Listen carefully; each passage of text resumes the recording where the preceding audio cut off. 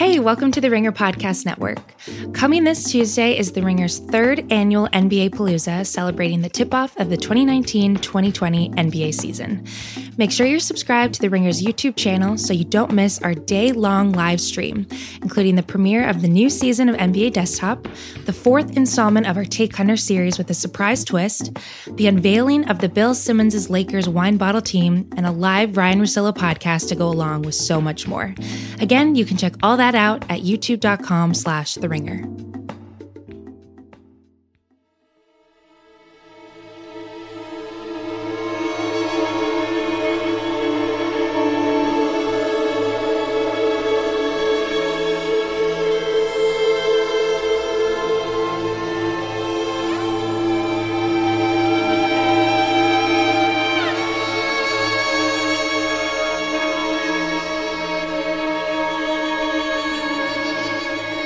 I'm Sean Fennessy, and this is The Big Picture, a conversation show about horror movies. I am joined by the horror sommelier, Chris Ryan. What up, Chris? This one has a bloody finish, but it has incredible notes of terror.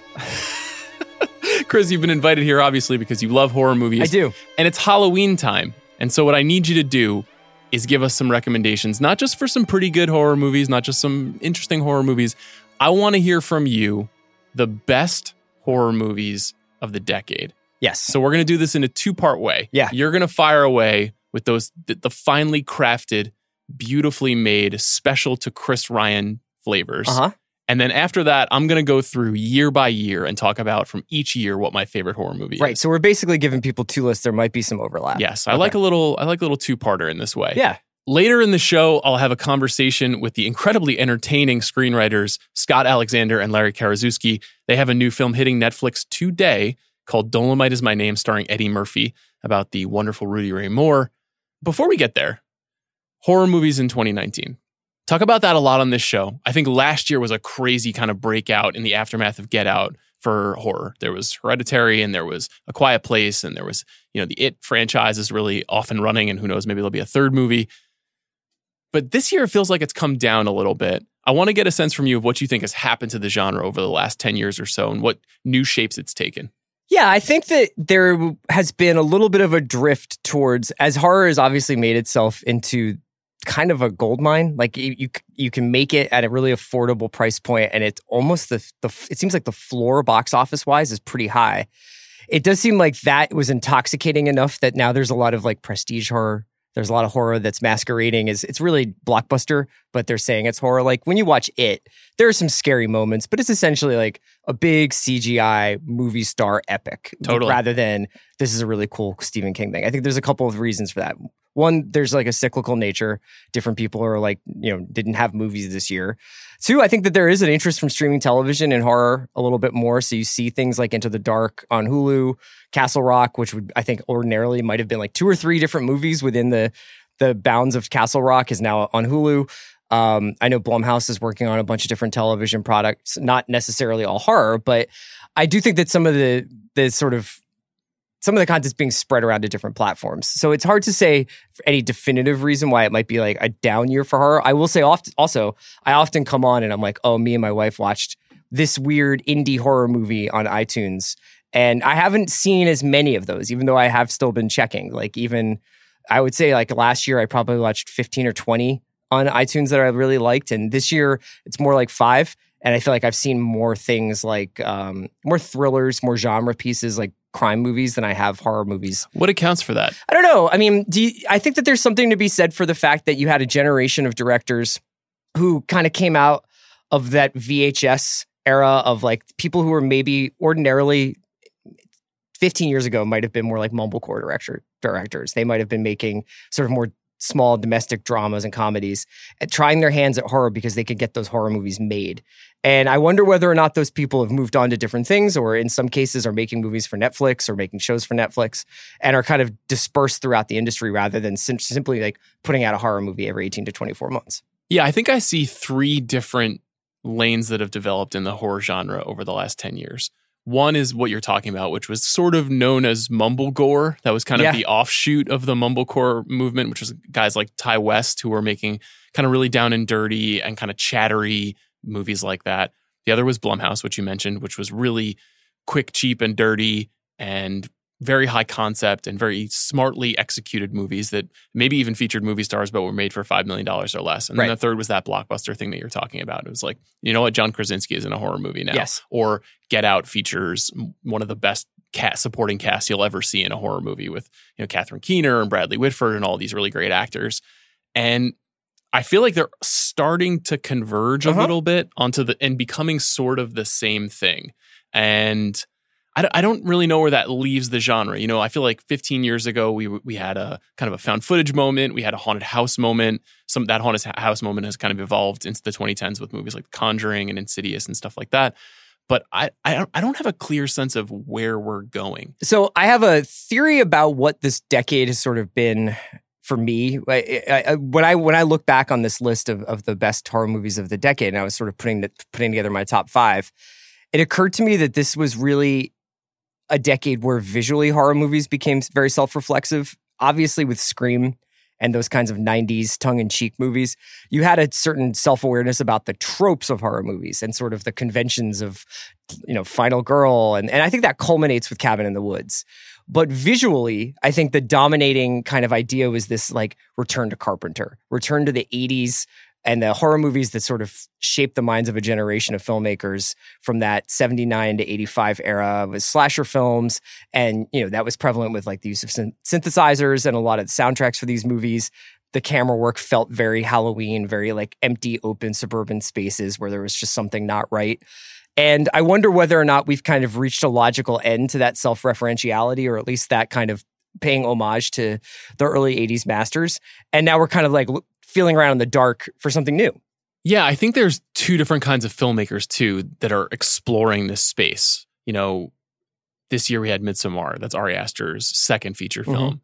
I'll be surprised if his next movie resembles a horror movie at all. Really? You know, Robert Eggers, who made The Witch, just put out The Lighthouse, which is kind of phantasmagoric, but is not really a horror movie. Even Jordan Peele with Us, I didn't really think of Us as a horror movie, more so as a super high concept thriller. Yes. And I feel like that's the direction he's sort of moving in. They're all kind of Hitchcockian or Bergmanian. They're using horror as a portal to make the kind of stuff that they want. They're not the John Carpenter, I am firmly in the genre of horror or science fiction for the rest of my career. Right. Now, there are still, I think, Andy Muschietti, who made the It movies and Mama, and I think particularly Mike Flanagan, who's kind of an interesting person to talk about on this episode, who has Dr. Sleep, the Shining sequel, coming later. And did Haunting of Hill House, and has another Haunting of show on Netflix coming, I think, probably next year, and did Ouija 2, which was I loved, which is a Blumhouse movie. Yeah, probably the fastest rising big ticket horror movie director and around. Like one of the few horror auteurs who's like, I make horror. You know, yes, very clearly. He seems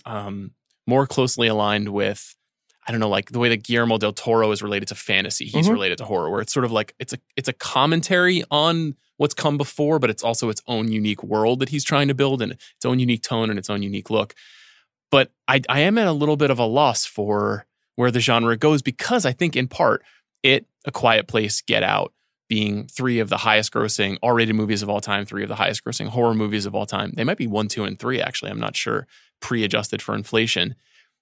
I feel like there's dollar signs in studios' eyes about the genre, and that's usually a bad sign. Yeah, these are supposed to be movies that get made with, like, the fewer notes on horror movies, the better.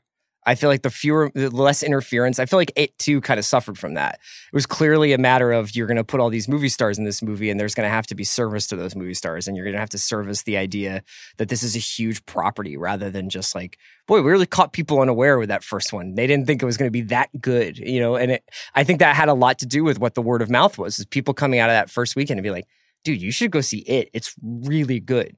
Yeah, I think that was even true for the Halloween revival, and I wonder if there will just be significantly less interest in the second Halloween revival movie coming out next year. It's very hard to say when it comes to that sort of thing. What about for you personally? What are you looking for now in a horror movie when you were putting your list together? Well, one of the things that is interesting, you mentioned that whether or not Us is a horror or a thriller. I think that that's a really interesting conversation about genre definition, and I can't quite put my finger on what it is. I have a couple of things here that you could call a thriller, but I think that there is a certain concentration on visceral reaction and a reliance on eliciting a response from the audience that is to put them in a place of almost panic and put them in a place of anxiety and fear. And I wouldn't even say all of these movies are rewatchable, but the experience of watching them was very memorable. But there's a couple here that I was like, this is on the line between a thriller and a horror movie. What do you think is the difference? I tend to think there has to be something either supernatural or extraordinarily visceral about the movie to qualify. So Texas Chainsaw Massacre is not supernatural, but it is incredibly gory, and violent. And likewise, a movie like The Innocents, the 1960s film, is not gory at all, really. It's mostly just sort of a creaking house movie, but it is ghostly.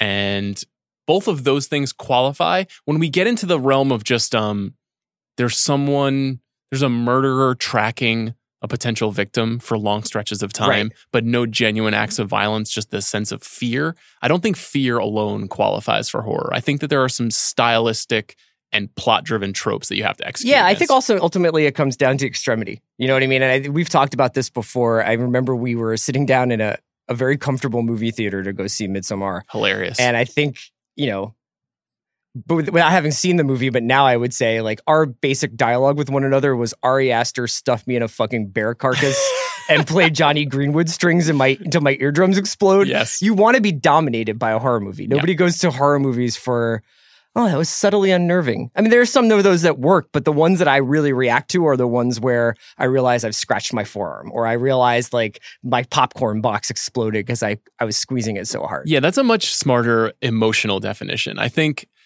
I've said this before on this show, but I think I'm pretty dead inside and very cynical. and so if you can get me to feel something in a movie theater, even if I'm being deeply manipulated, then I'm sort of impressed by that, and it'll get me to react in a deeper way. Yeah. And it's not necessarily I want to be cynically pushed around. It's not jump scares necessarily. It's more like impending dread that is more powerful. I think that me, you, and Bill Simmons have talked quite a bit about the Conjuring franchise and kind of how important that is to movies in general.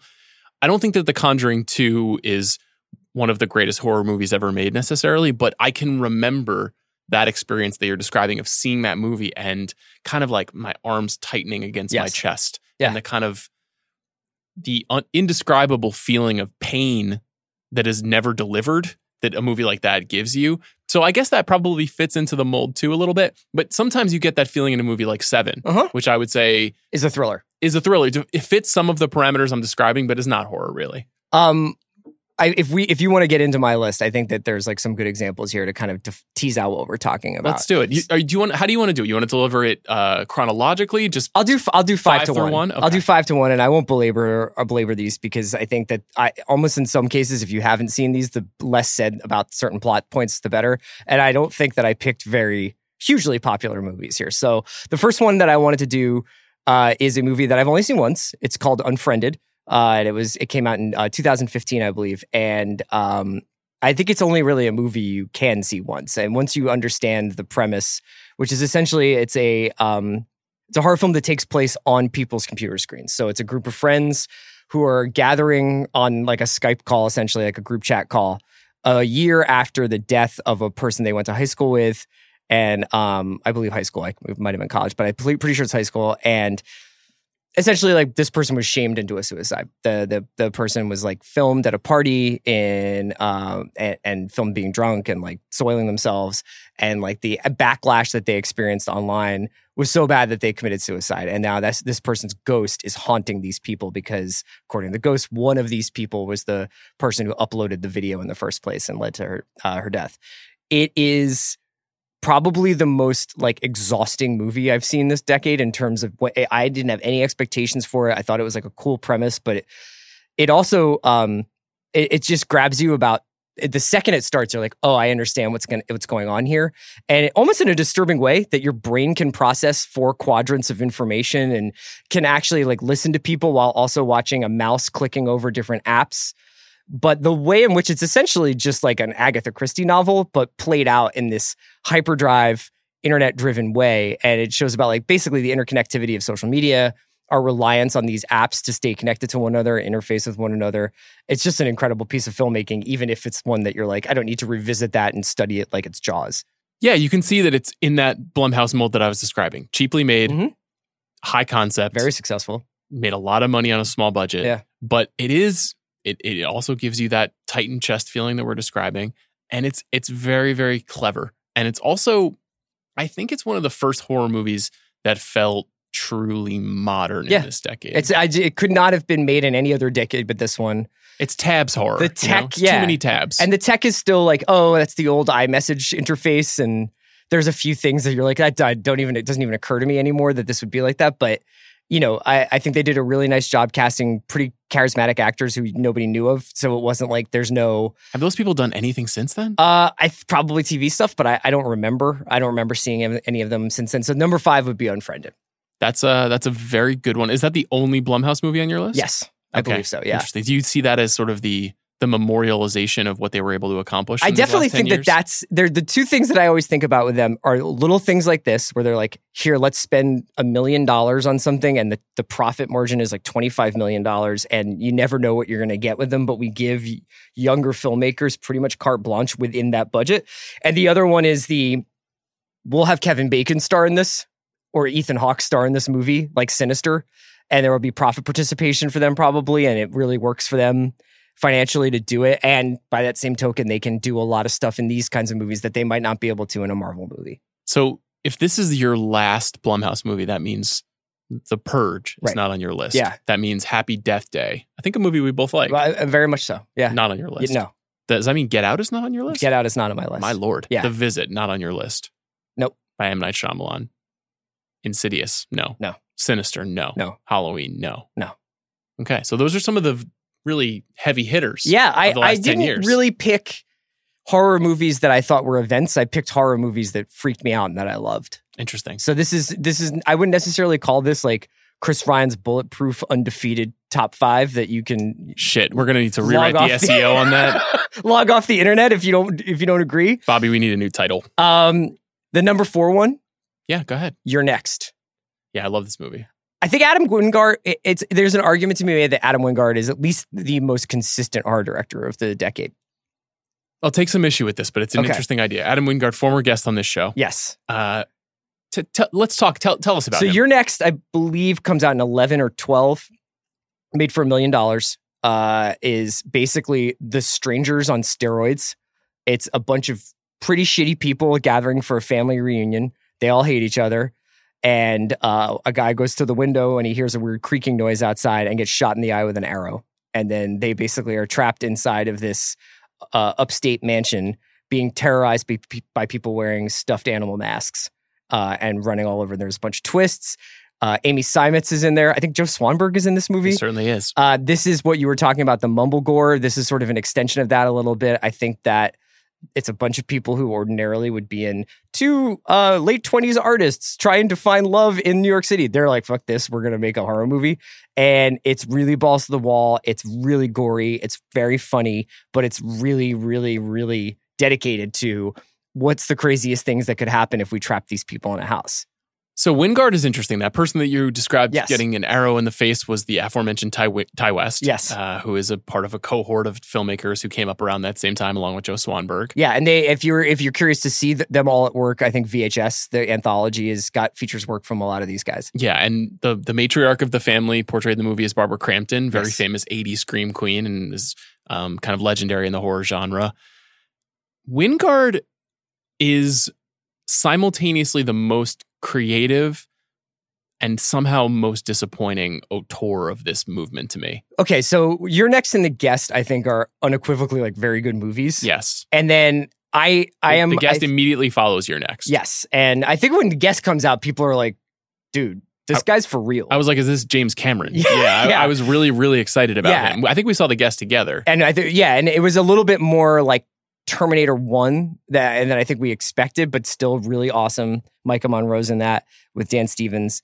And then I'm not sure what comes in between, but he eventually, this is one of my favorite little wrinkles of the last decade, is the attempted surprise release. And so he does this movie called The Woods, which for months is like Adam Wingard's making this haunted forest movie. It's called The Woods. Nobody knows what it's about. And it turns out it's a Blair Witch reboot or a Blair Witch sequel, really. And it is, I don't think good, but the last 30 minutes of Blair Witch is the most scared I think I may have ever been in a movie theater. Oh my gosh. It's fucking terrifying. It's essentially... Is that on your list? No. But I'm just saying, because it's just the sequence. It's the same thing. There's a part of Exorcist 3 that is scarier than any other moment in the Exorcist trilogy, but I wouldn't say Exorcist 3 is better than Exorcist. We should do an Exorcist 3 pod at some point. That's a fascinating movie. George C. Scott just playing with house money. Balls to the wall. Just like with the, like, just undoing the Oreos like Malkovich the entire time. But yeah, a Blair Witch, and then he does Death Note, and I think he's working on a Godzilla movie now. So next spring, Godzilla versus King Kong is coming out. He was here for Death Note, right, which is an adaptation of a famous Japanese series that I just didn't think was successful. Right. And it was like kind of an early Netflix original that had some cool ideas and some cool visual wrinkles in it. Yes. Great Willem Dafoe performance as sort of the big bad of the movie. Yeah, he's like the fairy or something like that, right? But it didn't totally work. Blair Witch, I couldn't connect with it. If I'm being totally honest. The movie that got my attention. I like how sincerely you're trying to reason. You're like, yeah, that Blair Witch sequel, it just emotionally didn't resonate with me, but I appreciate it. I'm Siskel and you're Ebert in this situation, I guess. Have you seen A Horrible Way to Die? His like breakthrough film? I think so. Okay. For those of you who have not seen it, possibly one of the most fucked movies of all time, but absolutely riveting, featuring your girl, Amy Seimetz, and also written by Simon Barrett, who wrote The Guest, and who I believe wrote Your Next as well. Too. And their sort of trilogy of movies I find to be incredibly fascinating, well-made, rigorous, but also kind of nodding to the genres that have come before it, the landmarks that have come before it. He's an interesting guy. So that's number 4 for you. That's right. What's number 3? 3 and 2, I had a pretty hard time separating, and I flip-flopped a lot. And to be fair, I think I flip-flopped a lot with 1, 2, and 3, but just for the sake of putting these all in order, I'm going to do it, is The Invitation. Yeah, this is a great movie. Yeah, it's Karyn Kusama's, I believe it was 2015 film. And one of the things that I think this and one other movie on this list share is that for different horror films, you may have a deeper connection or a different kind of connection with the film, depending on how the setup maybe lands with you, or quite candidly, like whether or not it resonates.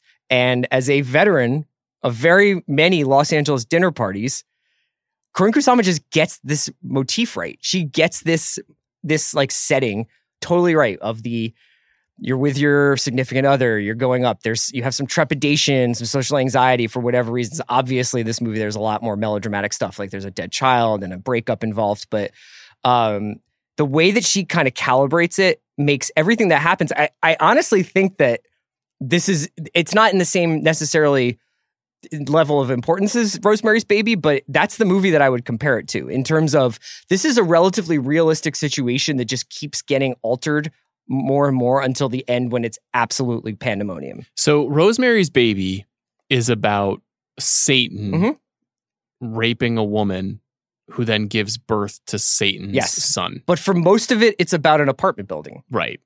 And it's about weird neighbors. The Invitation is it horror? That's a great question. I think the claustrophobic nature that they can't get out of the house, to me, makes it horror. Okay. I think the way that the house becomes this prison, and it's sort of metaphorical, and then especially the twist at the end, it becomes much more of a horror kind of situation rather than just like a psychological thriller, because horror, I think, requires this degree of suspension of disbelief. And what you wind up doing is there's multiple times in The Invitation where you can say, okay, but they would have left at this point. Or, okay, but somebody gets on the phone here. Or, okay, like he's allowed to wander through the house, but they can't do this or that. And I thought that that's what qualified it, is this there's a degree to which the emphasis is so put on these people are trapped together. How many dinner parties in Los Angeles have you attended in which you felt like the Logan Marshall Green character from this movie, where you felt like everything that's happening around me is not right? Well, one of my favorite parts about this movie is that Logan Marshall Green and Michael Wiesman play Spider-Man hot guy meme. Like, it's like hot guys, but the Spider-Man pointing at each other. Yes, they are. I think when I rewatched this, I was like, I always thought Logan Marshall Green or Michael Wiesman was in this movie, not both. And when like there's times when they're looking at each other and it's just like I can hear Mallory Rubin crying because it's just two smoking hot bearded guys. Yeah, but it's one guy who's 10 Cent Tom Hardy and one guy who's 10 Cent Bradley Cooper. Like, it's amazing that they're both the knockoff version of a more popular actor in Hollywood. I think originally the people in this movie were supposed to be Zachary Quinto and Topher Grace. Oh, interesting. Yeah. I actually would have enjoyed that energy a lot. Who's who, though? I'm not sure. I'm not sure who was cast as who. But this is just a phenomenal movie. I thought that the way that she shot this house, the way that the set design works, it's just very knowing of its location and setting, and it's really disturbing. It's a great pick.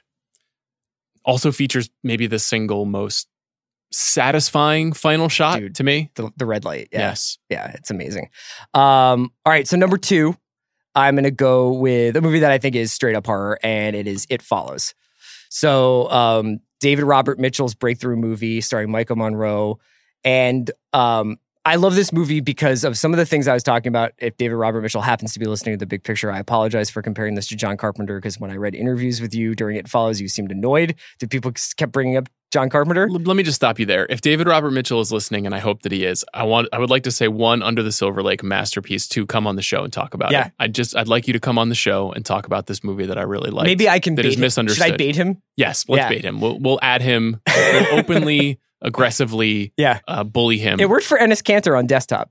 That's so true. Maybe we should be doing that for all guests going forward. Yeah. Nevertheless, It Follows, I agree, completely borderline masterpiece horror movie. Keep talking. Probably the most satisfying movie on this list for me. When it started, I was like, I hope this movie never ends. This sort of vision of a post-industrial dystopian Detroit where there's nobody there except for Micah Monroe and her 6 friends, and they're driving around in these beat-up classic cars. And, you know, most horror movies from the 80s and 90s, the ones that we grew up with, sexuality is a sin punishable by death. Anybody who has sex in a horror movie is just the first person to die, and it's the virtuous final girl who makes it to the end. And this sort of inverts that, but it also it talks a lot about the pain of secrecy, I think, and like the pain of believability. It's a pretty prescient movie in a lot of ways in terms of what would come in the years to come in terms of like Me Too and the idea of believing women, the idea of believing victims, because a lot of the stuff that happens in this movie is just basically like it's basically Micah Monroe's, her character Jay, is cursed because she's had sexual intercourse, and she's literally cursed in this movie. People have talked about this being a parable for STDs. I think it's a nightmare movie, and that's what makes it a horror movie, aside from the obvious. There's just straight up some amazing jump scares in this. Incredible soundtrack, beautiful cinematography, just pound for pound, probably the best made movie on this list. Interesting. And a real rewatchable horror movie. So are you surprised that Under the Silver Lake was his next film? Because his previous film, The Myth of the American Sleepover, is not horror at all, but does have a lot in common with It Follows in terms of its sort of atmosphere, the way that it uses young actors and actresses to portray a kind of ennui and terror at the same time. Under the Silver Lake is a much different kind of movie with a much different kind of energy, more of a detective movie, more of like a hipster examination of paranoia and looking for coded messages. It actually seems to be more of an internet movie in a lot of ways, a very modern kind of thing. It Follows, to me, feels like something that I know you always respond to, you and your wife always respond to, which is kind of like, take me back to 1986 when teenagers are hanging out. Yes. You know, that's like a feeling that it evokes for you. Are you surprised with kind of the direction he's moved in? Well, I think a lot of these directors, I mean, you talked about Eggers, I mean, even Corinne Kusma, like, because she directed Destroyer after Invitation. I think that there is like a real tension in being defined as a horror director and staying in that genre. And I don't know that there's a lot of directors who are lifelong horror directors. You know, Wes Craven, I mean, that's not a bad career Perhaps to have, for sure. Perhaps you've not seen The Music of My Heart or whatever that Meryl Streep movie he made was. Right. Yeah, that's right. Wes Craven always had a very complicated relationship to horror. He didn't want to be known strictly as a horror maestro. So you don't see a lot of people who are like, I'm content being the master of horror. So I think that pulling away is pretty natural. Okay, number 1. So number 1, I think there will probably be some disagreement about whether this is a horror movie. But if it's considered a horror movie, it's one of the scariest movies I've ever seen. It's Green Room. I'll just say I do not think of this as a horror movie necessarily. Yeah, but I'm ready for your case. So Green Room, while the characters are very interesting, and I think it's got an absolutely phenomenal ensemble. It's directed by Jeremy Saulnier, who I think most people would know him from, honestly, from his True Detective work, because that's probably when his name got thrown around the most. But this was sort of it's his follow-up to Blue Ruin, which was this micro-budgeted thriller that was set in, I think, North Carolina. Incredible movie. And it's an incredible, incredible movie. But Green Room was almost like his mainstream debut. It's got Patrick Stewart and Anton Yelchin, and Aaliyah Shawkat is in it, and Imogen Poots. And the setup for it, in case you don't know, is Anton Yelchin and his friends are in a punk rock band touring the Northwest, and they are playing a bar at a town, which, unfortunately is not uncommon in the punk rock circles, or at least it wasn't back in the late 1990s when I was around there more, where you would get some pretty unsavory characters like white power guys, like hanging around in punk rock circles. And it perfectly captures the desperation and anxiety of being on the road in that way. So these guys are just basically traveling around in a van, playing their shows at these really shitty clubs and bars. They go play this in this rural bar out in Oregon. And it turns out, I think it's Oregon, and it turns out to be a white power group's hangout bar, like a white power, sort of an enclave gang. Yeah. And that white power gang is led by Jean-Luc Picard, who puts in just a straight up Hannibal Lecter performance. Purely menacing. Unbelievable performance from him. Yes. And the setup is they witness a murder and are stuck in this club and are being attacked by white power punk rockers. And it's fucking terrifying. Now, it is, I think, by the letter of the law, a thriller. But what I was saying earlier is the idea is that the entire movie is about desperation and tension. It's not about Anton Yelchin learning anything about himself or any kind of character bonding. I mean, there is some, but it's about survival, and the purity of its intent, I think, makes it almost horror in its execution, if that makes sense. It does. And in my definition about the visceral aspect of it, this is one of the most spine-tingling, gory films I've ever seen. The actual physical limbs being torn apart in this movie is very upsetting. And there's a scene where, okay, so if you haven't seen Green Room, go watch it if you have the stomach for it. But here's I'm just going to describe something. There is a moment where these 5 or 6 characters have been trapped in this green room, and they basically there's only one door, there's no other exit, and they're stuck in there, and basically they're getting waited out, and they're like, we're going to have to make a run for it. And the buildup and execution of when they open the door is the fucking most terrifying thing you will ever see. It feels so real and so freaky, and the injuries people sustain and the things people have to do to get out are so intense. I think it is that slightly altered reality thing that I always respond to with these movies. So I had a list of runners-up, and Green Room made my list of runners-up, as did The Invitation. Mm-hmm. And I think that those two movies should almost be recategorized into what we might call terror.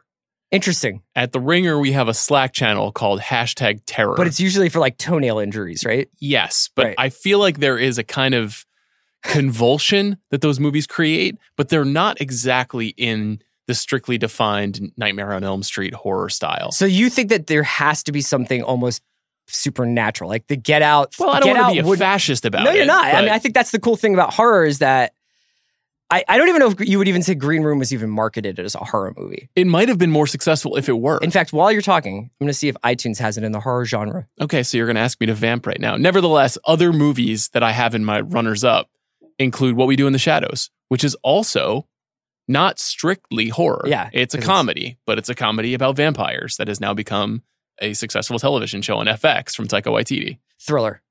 Listed as a thriller. Yeah. Okay, so your list, which you worked hard on, is null and void. Well, You've wasted our time here. I've disagreed with A24's categorization. Is it iTunes to blame? It's probably iTunes. Is it Apple? Shall we call Tim Cook here on the big picture? Tim Apple. Tim, step it up. Free Green Room. Couple of other movies. You mentioned Ouija Origin of Evil, which is Flanagan's Ouija sequel.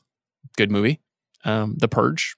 I remember loving it in theaters. Remember feeling like it had as much to do with horror as a movie like Death Wish. Yes. Or what's the William Devane Rolling Thunder? Oh, yeah. You know, like the coming back from Vietnam movie. Yeah. Like it was as kind of nasty and violent and crazed, but also it's kind of about something. I have a couple of runners up as well.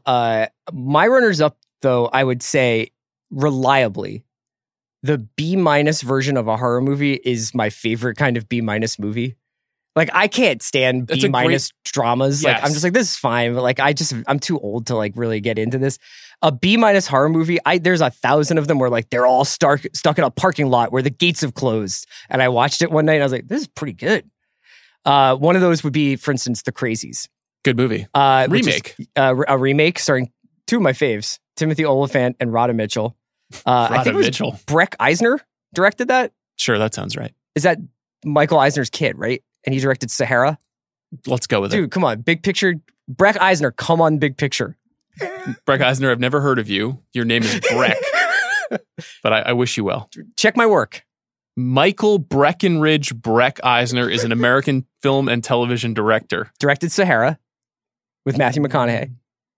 And then directed The Crazies, which is about... Wait. Before you go into that, let's just read his credits really quickly. So he did direct the 2005 film Sahara.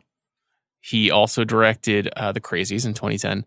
His last film... 5 years in between, like PTA. There were 5 years. And then there were another 5 years until his next film, which is a little gem called The Last Witch Hunter, starring Vin Diesel, which you may consider horror. And it says here that he's got a TBA for The Karate Kid 2. Oh.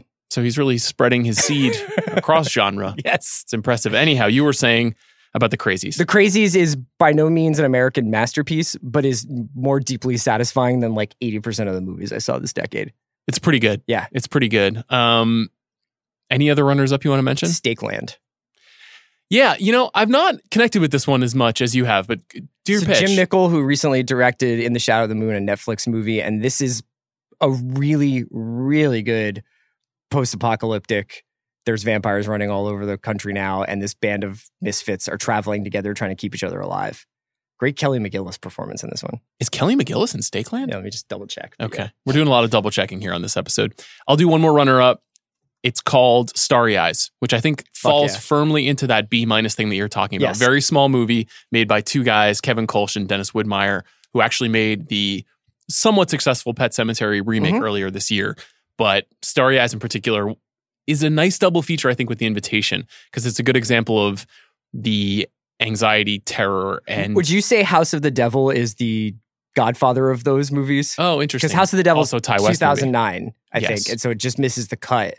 But that was the first one that I remember seeing where I was like, what's going on here? Like, I think she dances to like it's an 80s classic. 8675309 or something, or like, and it's very 80s, but has great twist. Yeah. Yeah. And I think that movie also, like Starry Eyes, is a bit slow and a bit more ponderous. Like Gerwig's in that.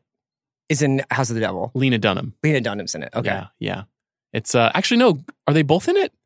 I know Gerwig is. Actually, Gerwig's is the first Gerwig is in it. Yeah. Lena Dunham is in Ty West follow-up, The Innkeepers. That's right. So he was... Right, with Sarah Paxton. He was befriending all of the exciting young female talents in New York at the time. Well, because they were all doing indie movies like where they were like, Hannah Goes Up the Stairs. Yes.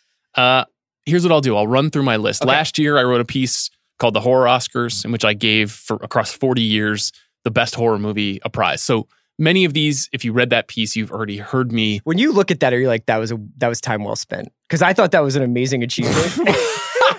But it's one of those things where I wonder whether when you look back at it before this pod, you're like, did another person write this? Let me put it this way. We're all dying every day. Right. Not Breck Eisner, though. I'm just trying to create a legacy of internet content that people will enjoy forevermore. If they want to know about some good horror movies to watch, they can go to that piece. They can go to this podcast. Right. They can at me on Twitter. I'll happily respond. Hey, bro, check out this movie. Right. It's all it's part of the Matrix, and I'm flowing through it like Neo. I was just trying to like tear down the fourth wall here a little bit. No, you've just embarrassed me greatly on my own show. 2010 Black. The fucking content, Sean. Fab PTA Heartbreaking. is back. There's so much content. 2010 Black Swan. Do you consider this a horror movie? Yes, but I do not like it. Tell me why. It's just like tonally not my bag. Are you out on Darren Aronofsky? I respected Mother a lot because I was just respected Mother? Yeah, because he went for it. Okay. I mean, he goes for it every movie. He even went for it in Noah. He certainly did. Uh, Tried to tell the tale of Noah's Ark. yeah, but I've never revisited Black Swan. Like watching Natalie Portman's feet break is not my idea of a good time. It is literally the feeling I was describing of wanting to squeeze myself until I break. I think it's one of the more painful to watch movies. And I don't know if it's necessarily scary, but it is upsetting in a unique way. 2011, you're next. We've already discussed it. Check it out. It's a fucking banger. 2012, The Cabin in the Woods. Okay, I wanted to put this on my list, but then here's my thing. Is The Cabin in the Woods scary? Or is it delightful and surprising and very interesting and thought-provoking? Let me ask you this. Is Dracula, starring Bela Lugosi, Oh, I thought you were going to scary? say Marvel's Francis Ford Coppola. No, not Bram Stoker's Dracula. Okay. No, is the original Dracula film, not Nosferatu, Dracula, from Universal Studios. Is that a scary movie? It would have been scary like the day it came out, for sure. That's not what I asked you. No, it's not scary to me. But it's a horror movie. Mm-hmm. Cabin in the Woods is the same. Okay. I think it is representational of horror. I feel like I got checkmated just there. Well, that's what you get for insulting me about the piece I wrote last year. I'm not insulting you. I'm not insulting you. I think it was an amazing accomplishment. Now you're just overstating things and making it worse. I think that The Cabin in the Woods is like perhaps not scary because through the first 40 minutes of the film before the twist is revealed, and if you've not seen Cabin in the Woods, I would encourage you to do so. It is at worst a very clever and entertaining movie. But through that first 40 minutes, it feels purposefully unscary. It is so trite as to be recognizably trite. But then when you're not totally sure where things are going in that sort of middle 20, I do think it gets a little unnerving. Right. Before when things are all like the explained to different us. curses are kind of coming to life. Yes. Yeah. So I think it kind of works in that regard. In 2012 or 13, when I was working at Grantland, I spoiled Cabin in the Woods in like an NBA blog post for like thousands of people. Are you here to atone? And I feel really bad for that. Do you think thousands of people actually read that blog post? I got like at least a dozen mentions being like, fuck you, bro. I didn't know that. Those were all my burners. No, that's actually really bad because it's not the kind of movie you want to spoil. I thought we were kind of like, this movie's out there. Also, that was kind of my thing. I was like, I'm just going to mix and match different medias, you know? That was kind of your thing. Yeah, like you remember like when I used to blog, like I used to just be like, and then this like grabbing this disparate thing that you wouldn't necessarily connect with the NBA or the NFL. Or you mean like Matthew Barney mixing medias? Right. Like the Cremaster cycle? Okay. The Cabin in the Woods is a wonderful movie despite Chris's desire to ruin it for other people. 2013, The Conjuring. I think it's a pretty amazing studio product. I've not disagreed with a single one of your picks so far. Oh, thank you. I think everybody knows what The Conjuring is. We probably don't need to belabor it. Low-key, incredible Lily Taylor performance in that movie. Oh yeah, so definitely. Good. So good as it's not easy to do possessed ghost without seeming shrikish and also over the like top. Doing that without a net because there wasn't this expectation or understanding of the Conjuring extended universe, and all the Annabelles and stuff. Yeah, it was a first, and they've spun up so much gold out of that first film. 2014, It Follows. We're on the same page. 2015, The Witch. If you're a listener of this show, you heard an interview I did with Robert Eggers earlier this week. I think he's a really interesting dude. And I think he's like got iconic movies in him if he gets what he wants to do. Who knows if he's going to be able to make the kinds of movies he wants to make. It's hard out here. The Witch was a weirdly successful movie. Yeah. Given that it was essentially a slow-moving, methodical portrait of a Nathaniel Hawthorne-esque puritanical New England America that happened to have a witch in it that stole a baby. And the goat, right? And a goat, Yeah. yes. Black Phillip. That goat went viral. I think that goat went goat. Yeah. And I don't know. I think that it's a movie that a lot of people saw and it did well, but also a lot of people didn't like. Horror movies are very hard to please. Yeah. There's a very vocal contingent of very diverse opinions about horror movies online. And so none of the movies that we have talked about so far, I think, is not without its detractors. There are people who think that The Witch is self-serious. There are people who think Cabin in the Woods is like fake horror for like indie rock nerds who don't really want to get dirty with like real horror. Sometimes there are people who guilty of think that It Follows is like just like Carpenter pastiche, you know? Like I think that every one of these movies, it's like you're going to find, if you ask 100 different horror fans their definition of horror, all of them are going to disagree with mine or yours. It Follows, I think is a interesting precursor to The Witch, because that's when we started hearing what I think is kind of an ugly phrase, which is elevated horror. Yes. That somehow Yes. the studio that produces the film or the kind of auteur aspirations of the filmmaker somehow make it more valuable, which I think is something that you and I don't really buy. And it seems like kind of shady film critics speak, or maybe even not even film critics speak, but just the way that people who write about box office have to find a way to kind of write about horror movies that aren't just splatter murder movies. Nevertheless, I do think that The Witch does follow a lot of the traditional formulas. It is an incredibly upsetting and unnerving movie through the first 45 minutes, so long as you're a patient viewer. And then it becomes something much more folkloric, I would say, and pretty strange. But I would highly recommend that movie if you haven't seen it. I would would you consider Kill List like another movie like that? Kill List, I think, has more in common with Green Room. Yes. That's Ben Wheatley's movie, which is a total masterpiece. I don't think of it as horror. I guess you could say that it is. That's a movie that feels mythological.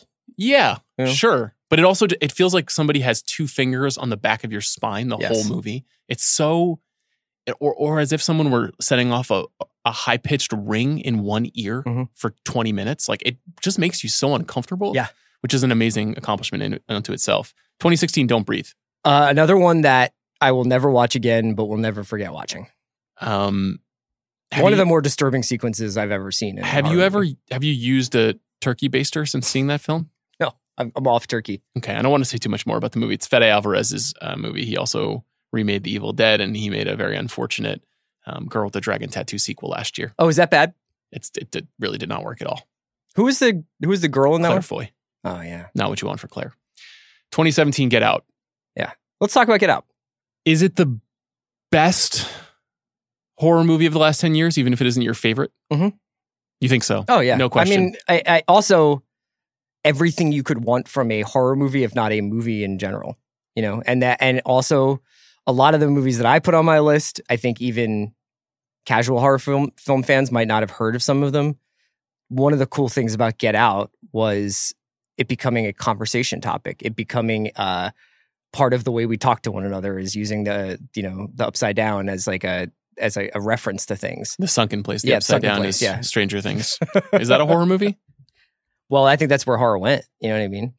It's like people going to do things like Stranger Things, doing things like American Horror Story. Interesting. Yeah. Those kinds of movies and TV shows have nothing to do with that was a self-own to confuse the sunken place with upside down. Well, it just reveals what a basic guy you are and just what an elevated horror thinker I am, which has been a great outcome of this podcast so far. Yeah. I'm really enjoying this.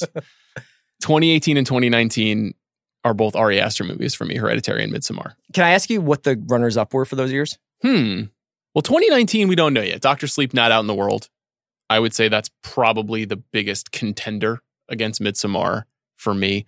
2018, let's pull this piece up then. I mean, what was it? I mean, A Quiet Place?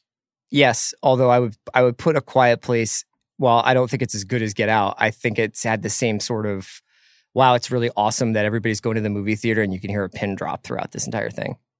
The First Purge, The Nun, Unfriended Dark Web. I don't think these are great movies. Yeah. I think that they're pretty good, but I think once you put them up against... Unfriended Dark Web's really fucked up.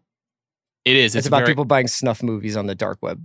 It's sort of an unofficial sequel to 8mm. Yeah.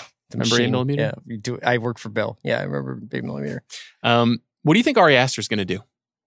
Well, I think that Midsommar is obviously such a extension of his personal life that if he finds a little bit more happiness and stability, I would imagine that he would not make a movie like that and not make a horror movie like that.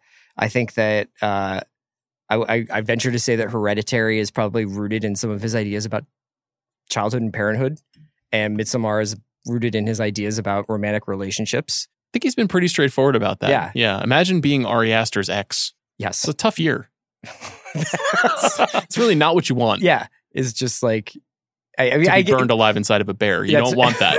It's something you literally don't want. What do you think? I mean, I feel like you have your finger on the pulse more of what he would do next. You think he wouldn't make a horror movie next? Let me ask you this. Does that bum you out?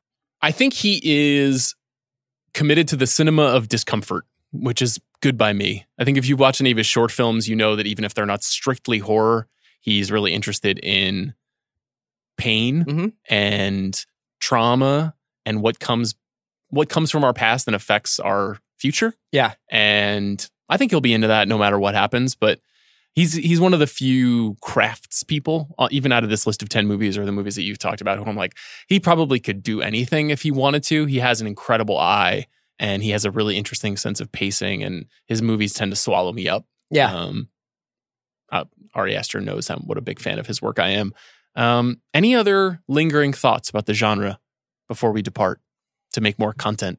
I was kind of wondering how you were feeling, because you mentioned the elevated genre, and I noticed a couple of these movies were from A24, and whether or not you think that this will continue to be, I think, a reliable revenue driver for smaller studios and bigger studios, and whether or not, it obviously, I think, cost quite a bit of money. It too did, at least.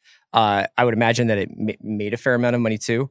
Whether you think that we'll still see smaller studios investing, modest amounts of money to make profitable horror movies, and whether you see the Universals, the Paramounts, the Disneys, or the Foxes, or whatever, making these big blockbuster ones. I'm more interested in the latter question. The former question, I think, that will always be true. Yeah. Now, whether it's actually the A24s of the world making those movies, I don't know. But I always think small studios know that they can likely turn a solid profit leaning into horror. It's really the only genre that never expired. Everything kind of has life cycles of dominance. Action movies ran the 80s. Superhero movies run right now. Yeah. Horror movies have never gone away. The thing they haven't done is what I mentioned earlier, which is they've never gotten this big. Yeah. They've never gotten this unwieldy in a way. It Chapter 2, I think, was the first time it felt like maybe the genre was out of control. And I'll be curious to see if studios continue to double down. We're getting A Quiet Place 2 next year. Do you think Peele will make another horror movie? I hope so. He's clearly got his heart in that, and he's producing the Candyman remake, which is coming out next year. But again, that's iterative. That's not original. Us, for all of its detractors and all the people who are saying, oh, this doesn't make sense or whatever, that was an original movie. Yeah. It was an original script and an original idea. And I love that he did that, and I hope he keeps doing that. So we'll just have to wait and see. Chris, you fitfully scared of me now that I've bullied you through the end of this podcast? I like feeling things. I do too. Chris Ryan, thank you so much for joining us here on The Big Picture. Now let's go to my conversation with the Dolomite Is My Name screenwriters, Scott Alexander and Larry Karaszewski.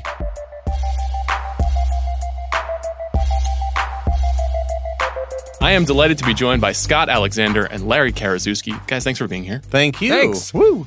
I've been such a big fan of the screenplays you've been writing for the last, 30 or so years. I'm hoping you can take us right to the beginning of when you first met. Oh, wow. Help me understand how you guys built this great partnership. Scott and I met in line our freshman year at USC Film School, in the line where you get your card that gets you food for the semester. Food. The meal plan. The meal plan. Thank you. And he was just a person in front of me, and we started talking, and it turned out he was a film student, and I was a film student, and he's from Los Angeles, and I'm from Indiana, and we just started talking about like weird movies we liked. And actually at that, it was a very LA-centric thing, but at that first conversation, he started telling me about a place called the New Art, which was a revival theater in Los Angeles. And that week they happened to be showing movies by a guy named Herschel Gordon Lewis, who was kind of the original gore filmmaker. He was to blood and guts what Russ Meyer was to boobs. And I actually knew Herschel Gordon Lewis's movies quite a bit because I grew up in the Midwest, and they played drive-ins, and they were they're absolutely horrifying films. And Scott had read about them but didn't know about them, so we bonded over Herschel Gordon Lewis, which is kind of strange considering where our career went and how we became people who celebrate these kind of exploitation filmmakers. But literally our very first conversation was about that. And what was strange is that I had an extra bed in my room, and he was in a room that had too many people. And so we sort of manipulated the system, and we became roommates freshman year.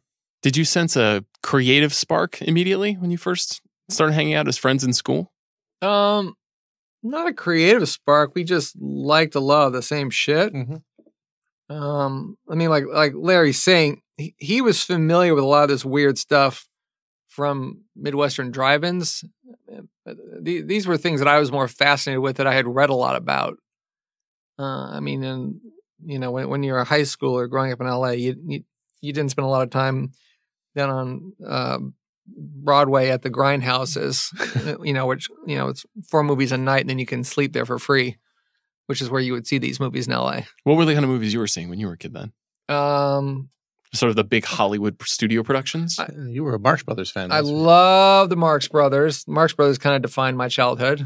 I mean, I certainly went to, the Towering Inferno and the Shaggy Dog and the World's Greatest Athlete like everybody else. My favorite movie is What's Up, Doc? A screwball comedy from the early 70s. But the Marx Brothers were really important to me. And I used to dress up as Groucho. I got to see Groucho once. My family snuck into the premiere of Animal Crackers in Westwood. The re-premiere. The re-premiere. That would have been difficult to go to the premiere. Very, very difficult back It premiered twice. Premiered in 1930, then it premiered again in 1974. And so I loved old classic Hollywood comedy. So I liked old classic Hollywood comedy, and I liked junky regional exploitation, do-it-yourself filmmaking, and I was making Super 8 movies in high school. And there was a whole, when I say community, it's not like today with the internet community. It was magazine subscribers. It was Super 8 Filmmaker. And it was these magazines that would tell you, how you can add a sound effect to your movie. Ooh. How you can dub music in while they're talking. And this was like a whole piece of work to try to do this, back in 1980.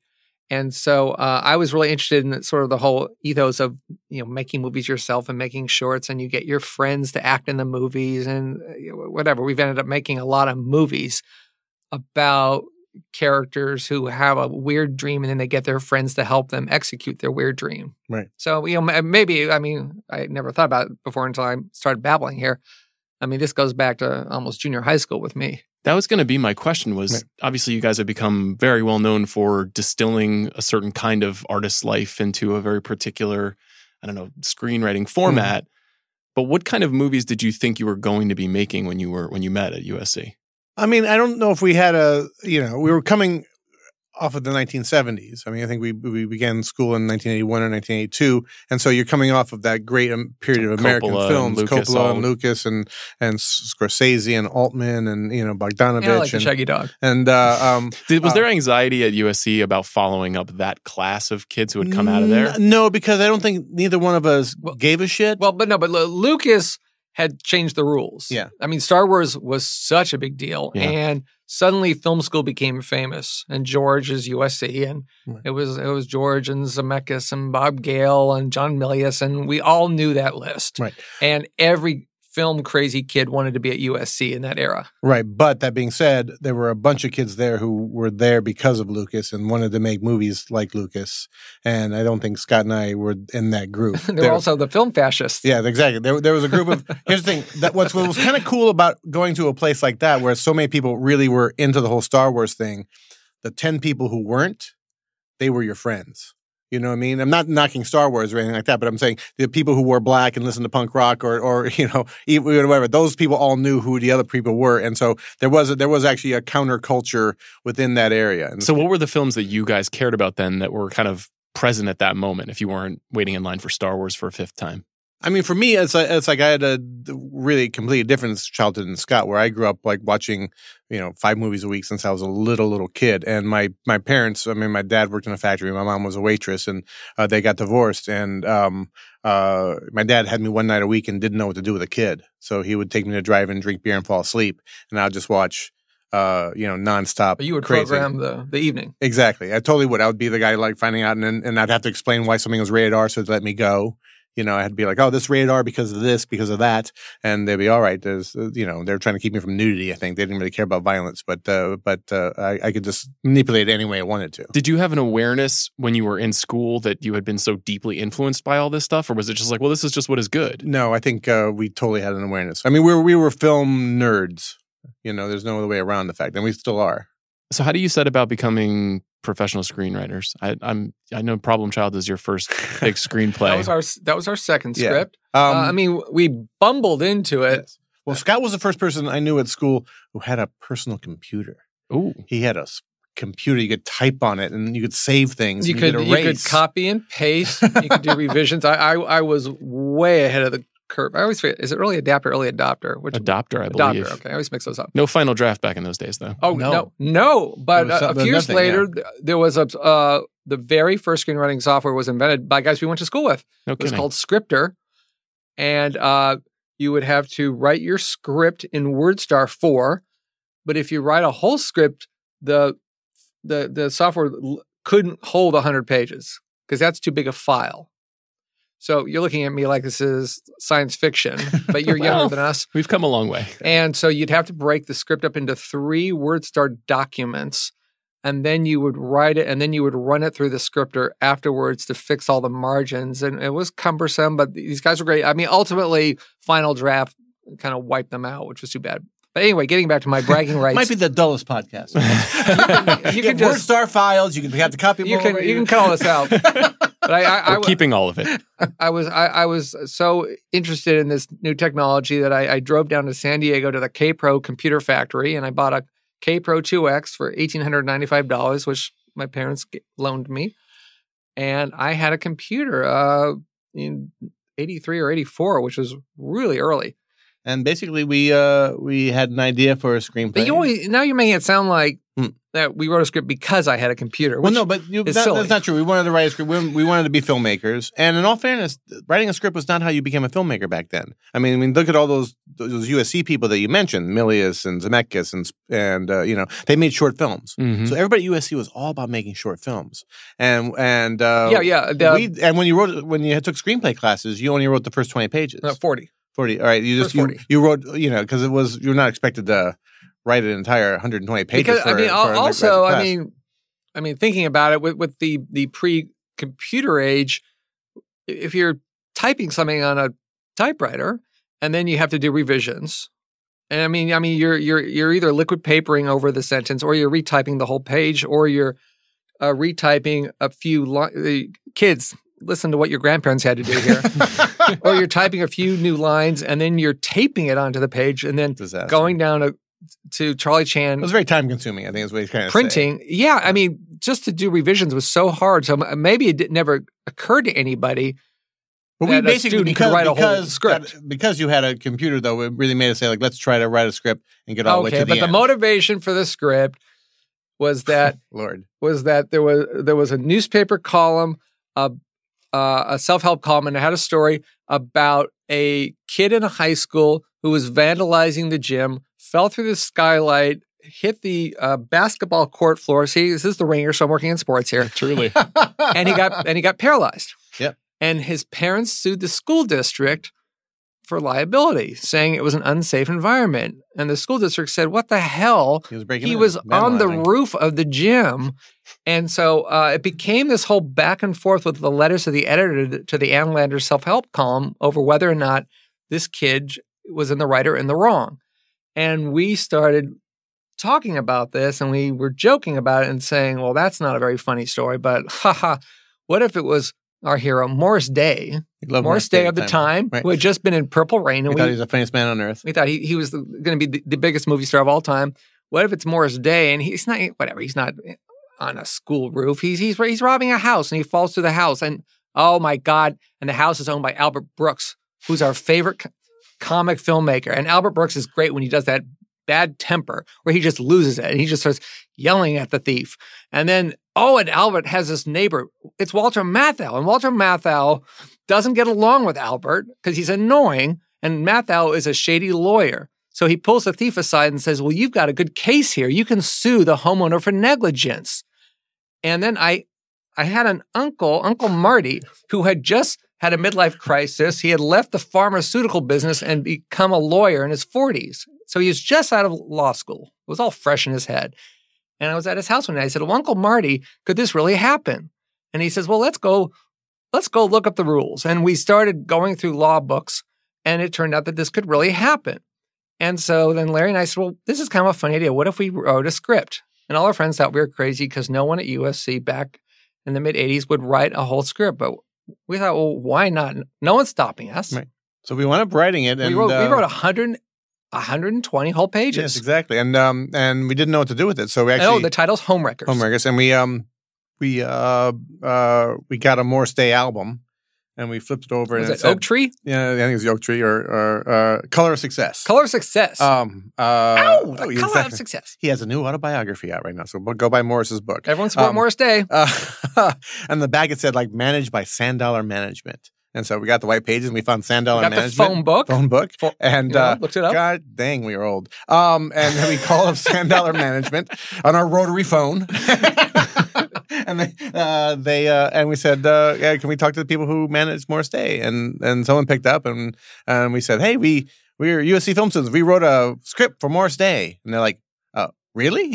You did? Because no one had ever written a script for Morris Day before. Who would do such a thing? And so they brought us in, and that didn't quite happen. But that was a Hollywood meeting. They brought us in. Within 2 weeks of us graduating from college, the script had sold for what at the time was like one of the record prices. And all of a sudden, I was working at a record store. You were like holding a boom mic for movies. I was production coordinator on a horror film, The Kindred. And we all of a sudden had an office at Fox and money. And strange enough, we've kind of been working ever since. That's absolutely incredible. So that was 1986 when that script sold. And even just hearing you essentially do the pitch for the movie, it sounds like even then you kind of knew how to sell yourselves as screenwriters and how to sell a movie. Like, was that inherent? Like, how did you know to do that? Well, back then there was a big thing they would call it the high concept picture. Mm-hmm. So you sort of had concept. You had to know high concept comedy. Yeah. I kind of miss those, honestly. Yeah, a little bit. Yeah, I absolutely do too. I mean, there was that whole run of Touchstone high concept comedies. Down at Beverly Hills and Ruthless People, which I really loved. But what's very interesting about the first project is the sort of the beginnings of all our good projects are right there, where it's based on a true story.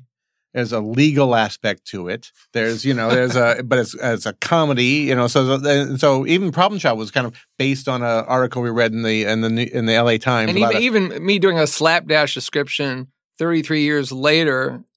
As soon as I start to describe it with Morris and Albert and Mathau, you can kind of picture the movie. You can start to see. I was like, I'm in. I feel like I've seen that poster. You can sort of see why it's going to be funny, why it works.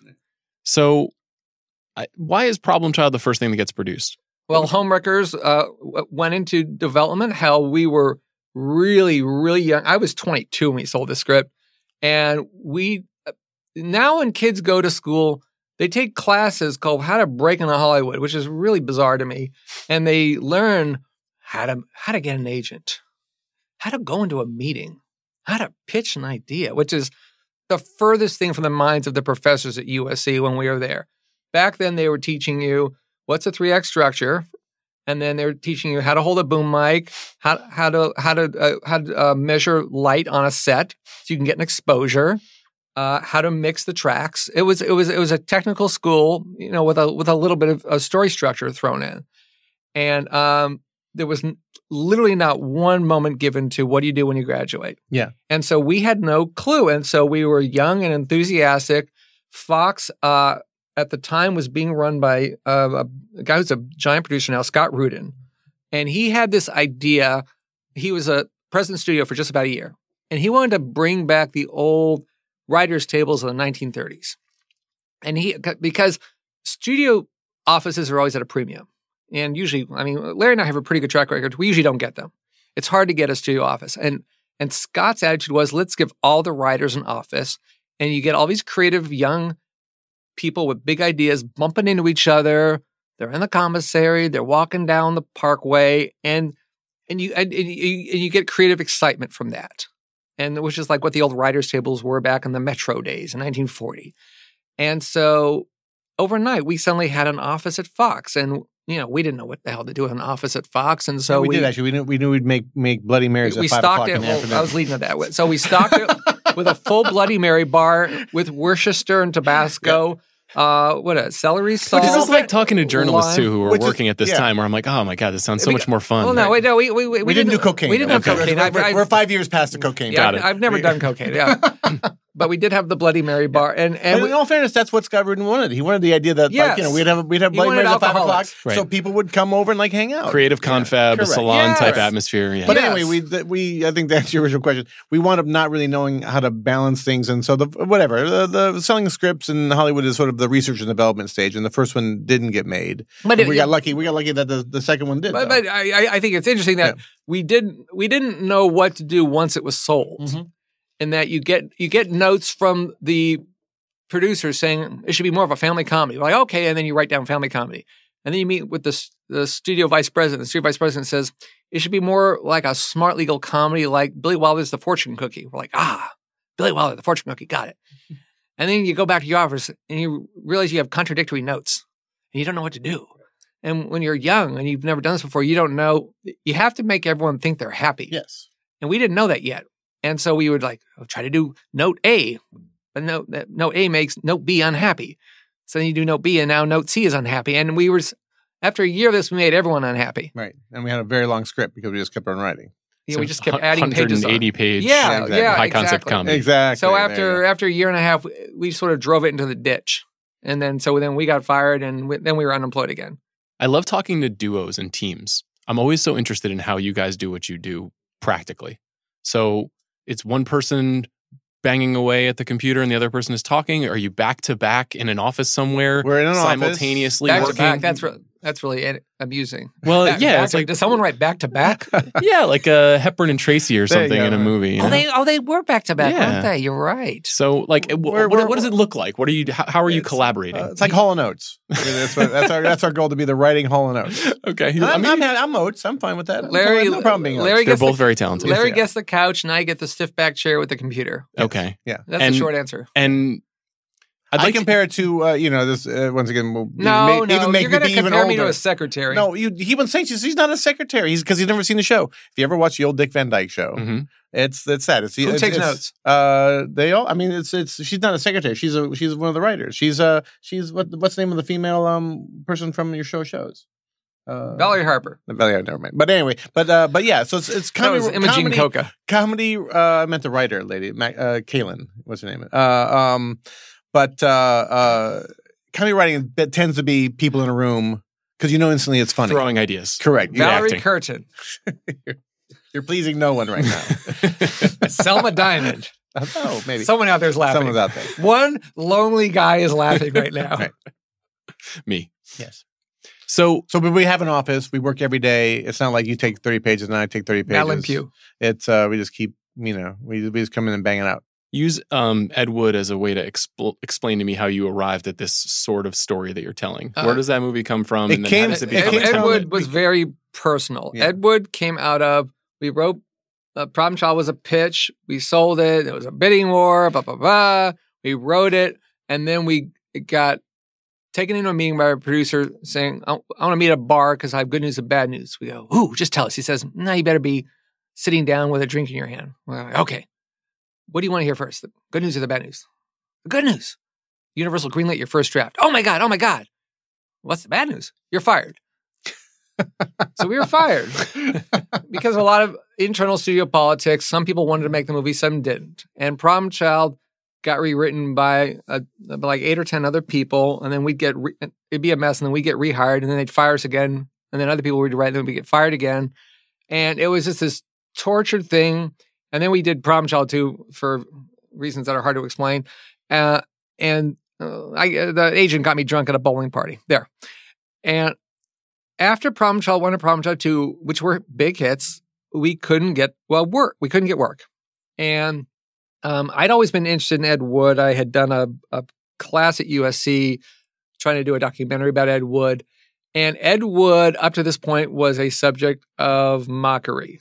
He was in the Golden Turkey Awards. He was voted the worst director who ever lived. Plan 9's the worst film ever made. And there were these traveling shows with the Medved brothers where they would show his 3 Lugosi movies and then they'd come out and they'd make fun of him in between the movies and say, isn't he terrible?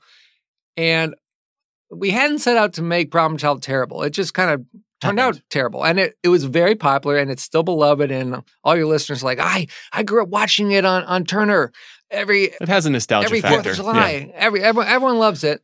But it wasn't anything good.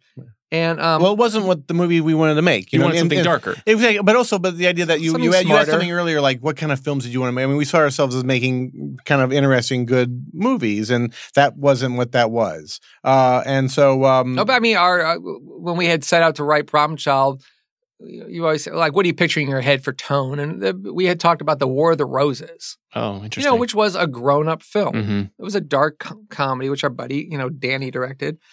And so it had turned out dark. So we started talking about Ed Wood, saying, why do people make fun of him? That just doesn't seem very nice.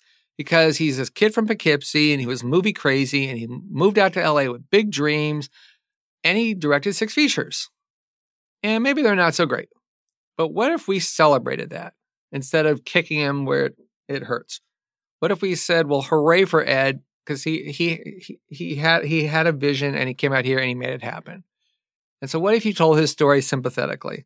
So we started kicking that around. And also, while going to college, I had been a PA at a bunch of low budget horror films. You can look at my credits on IMDb as PA, a boom operator, an apprentice editor. And I had a great time on these movies. Because, these were movies, shot for a few $100,000, where we couldn't afford to rent the boom mic and the boom. So the boom was a hockey stick where we would tape the mic onto the end of it. And I would, stand on a box because I'm short as the boom operator. And everyone's chipping in. And I remember the salary. The salary was $105 a week for 7 16-hour days. So I was working, for I think that's less than less than minimum wage. I think it's less than $1 an hour, and I was having such a good time. And this was back in 1982, and I made friends on those movies that I still have to this day, which is almost 40 years, which is crazy. And so well, people that are there experience, because they love movies. They're so excited about getting the experience of being on a movie set. Oh my God, they're shooting 35, and so it's all about the joy of filmmaking, about being part of that gang. And for a lot of people, it's their first movie, and none of the actors have other credits because no one else has cast them, and the actors aren't in SAG. They've just been doing little tiny shows around town. And now this producer has offered to hire them. And the actors got more than us. The actors might have gotten like $25 a day. And when you heard stories about Ed Wood, it was very similar to that, where he gave a lot of these people a reason to exist in a weird way. Like gave them, and so they were all of a sudden they were part of this movie making gang. And we thought, like, what if, let's celebrate this. Let's make it sympathetic. Let's concentrate on his passion. And it seemed like he saw certain performers in a different light than they were previously seen by how their day jobs were, just like you guys. Yeah, the key thing too is his way he looked at Bela Lugosi, and so we had this thing where we were going to make it about our filmmaking background, but also the idea that it was a love story between Bela and Ed, and that was the key emotional thing, the way that they took care about meeting your hero and being able to take care of your hero and give them a second act. So that's obviously a brilliant film, and Tim Burton did an amazing job. You have all these great performances in the movie. After it comes out and is, very well received, is there something spoken between you that says, like, we've kind of got a loose template for something we want to do? But this happened to give credit to Hollywood, and I always like to say this to writing students, tell them the story.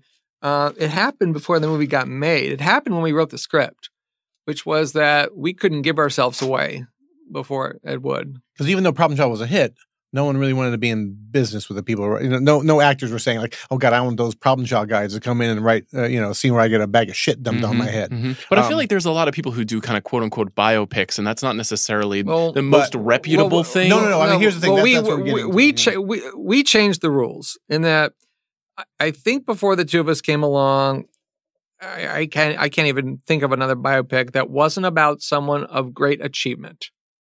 Biopics were about people who changed the world, or were superb artists, or were elected to something, or they cured cancer, or they fixed poverty. They've done something noble and important. And usually the movies are like 3 hours long, and they kind of are they're really drery. And the life of Emile Zola, exactly, Zola or Gandhi. Yeah. I mean, like that fucking Zola, whatever. But here's the thing, we had this idea, like, why can't you just celebrate somebody who's in the margins, who had an interesting life? And it's sort of this thing that we end up becoming obsessed with, which is, scholars would call it primitive art, or it's just looking to the margins of Americana. And for us, it's the people on the front page aren't the interesting ones. It's the people in the little 2-paragraph story buried in the back that we find intriguing. And so we wrote this Ed Wood script, and then people wanted to meet us. And the movie hadn't been made yet. I mean, word had gotten around that Tim Burton is talking about doing this as his next film. And so we started getting a lot of meetings with people just saying, well, what do you got next? What do you got next? And we had this one other idea, which was Larry Flynt. Because when Larry Flynt was going through his manic phase and running for president in 84, we were roommates. And we had started collecting all of the newspaper stories when all the stuff in the movie where he's wearing the diaper in the courtroom and he's throwing the orange at the judge. These stories were front page in the LA Times every day. LA Times was having a field day with it because it was so entertaining.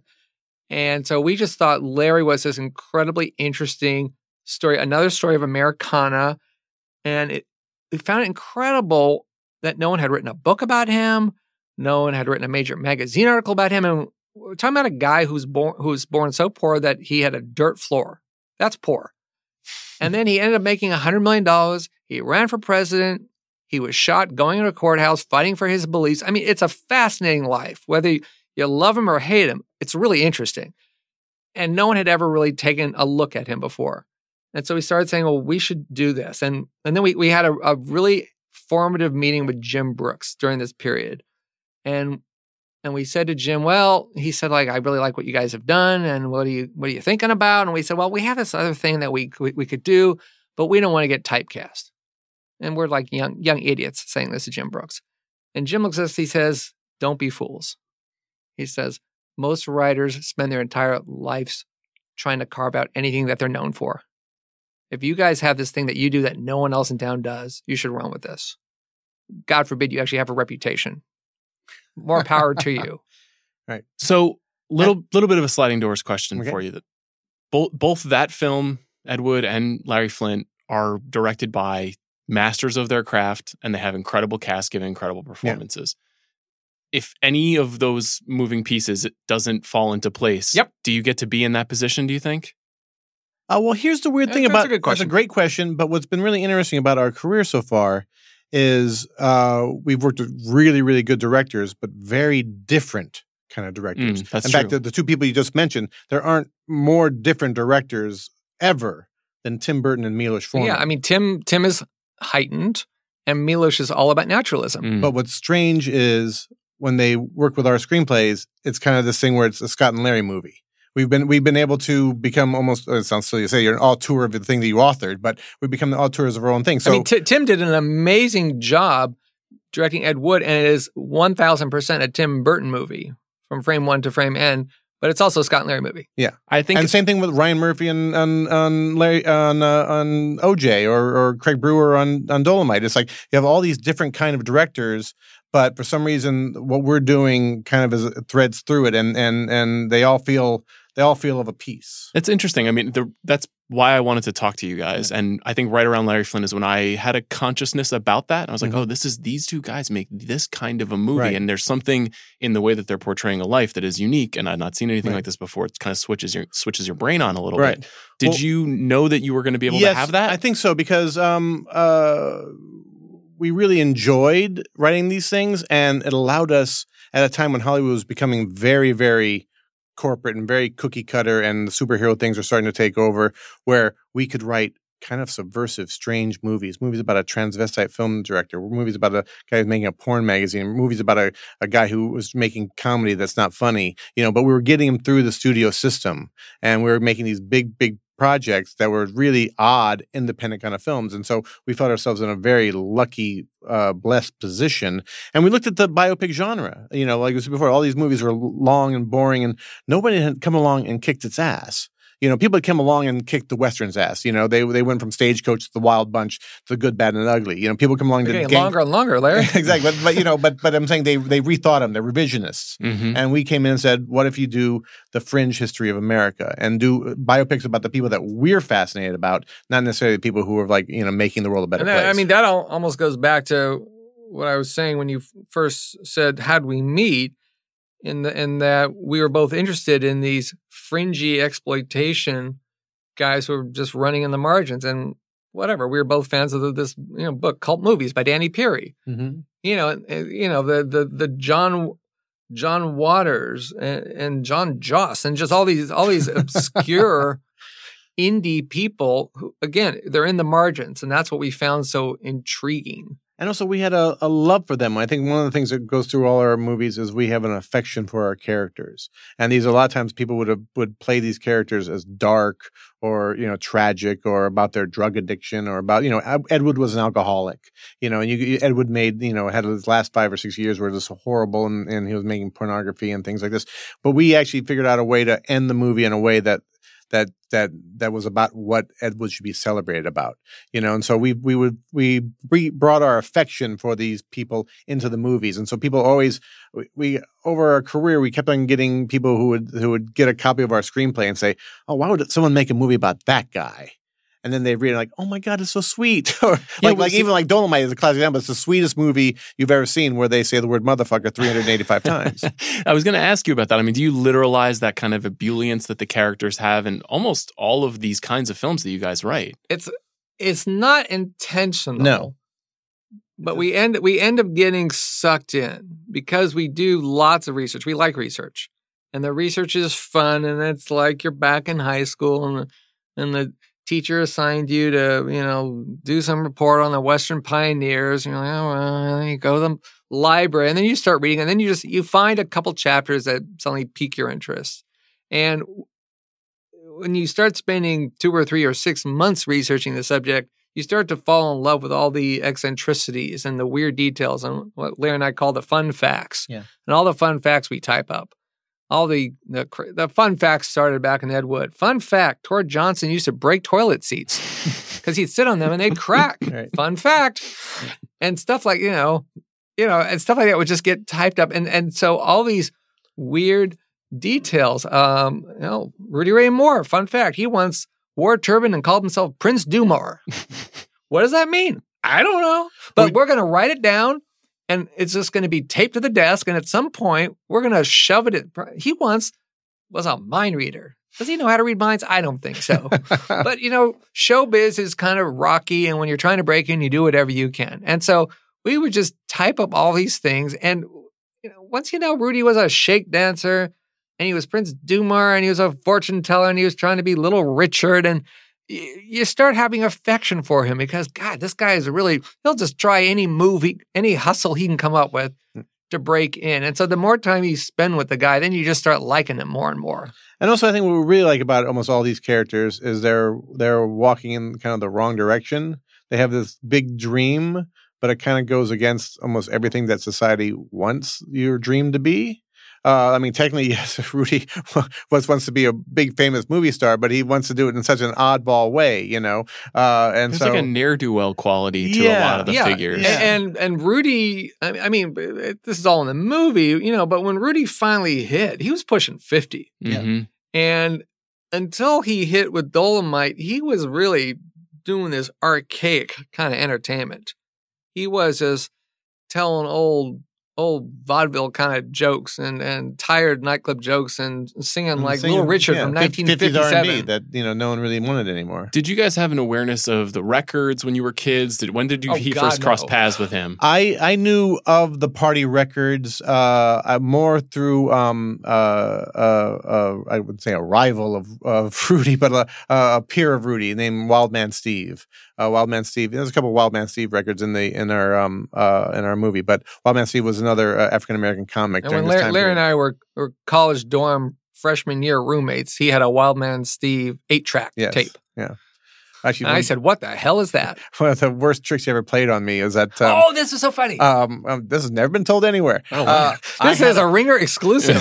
I had a date with someone I really, thought I was going to have some things going on. We were roommates, and so I was taking them out. And you did the whole okay, you got to be out of the room exactly at 9:00, and you can't come back. And think about 8-tracks. 8-tracks were like you put them in and they play over and over and over again. So I put on some like romantic music there, so it would be even when I walked in, romantic. I forgot this. Romantic music was playing, and then and so when I brought the girl back. I opened the door, and Scott had switched the tape with a tape of Wild Man Steve. So I walk in like, you motherfucker, you goddamn son of a bitch. And I was like, I had to race to break the mood. And I pulled the Wild Man Steve's tape. It's not very nice. Oh, but it was genius. He was like I hated him, but it was also like I had the bow saying, all right, he got me. So I knew a little bit of that because, and I knew blaxploitation. Mm-hmm. But Rudy's movies were so kind of fringy that they never actually got to my hometown in Indiana. So it wasn't until we were in college together, a friend of ours, actually a screenwriter named Daniel Waters, who wrote Heathers and Batman Returns and things. He was running a video store at the time. And he brought this VHS home called The Best of Sex and Violence, and it was hosted by John Carradine, and it was just a collection of exploitation Real low trailers. budget. Really, just this horrible, like Filipino, women in prison pictures and things like this. Right. But in the middle of this, Like that's entertainment, Yes. but for sex and violence. Exactly. Yeah, okay. Exactly. but in the middle of it was the 3 Rudy Ray Moore trailers: Dolomite, The Human Tornado, and Disco Godfather. And the Rudy trailers are the greatest trailers of all time. Yeah. I mean, the guys at Dimension Films were geniuses. And to all you listeners, go look up the Human Tornado trailer. Make sure you get the red band version without the black lines and without the beeps. And it's so friggin' crazy. It's just being smacked upside the head with a board for 3 minutes. So funny. And so we became obsessed with it. And since Dan ran the video store, we didn't have to return the tape.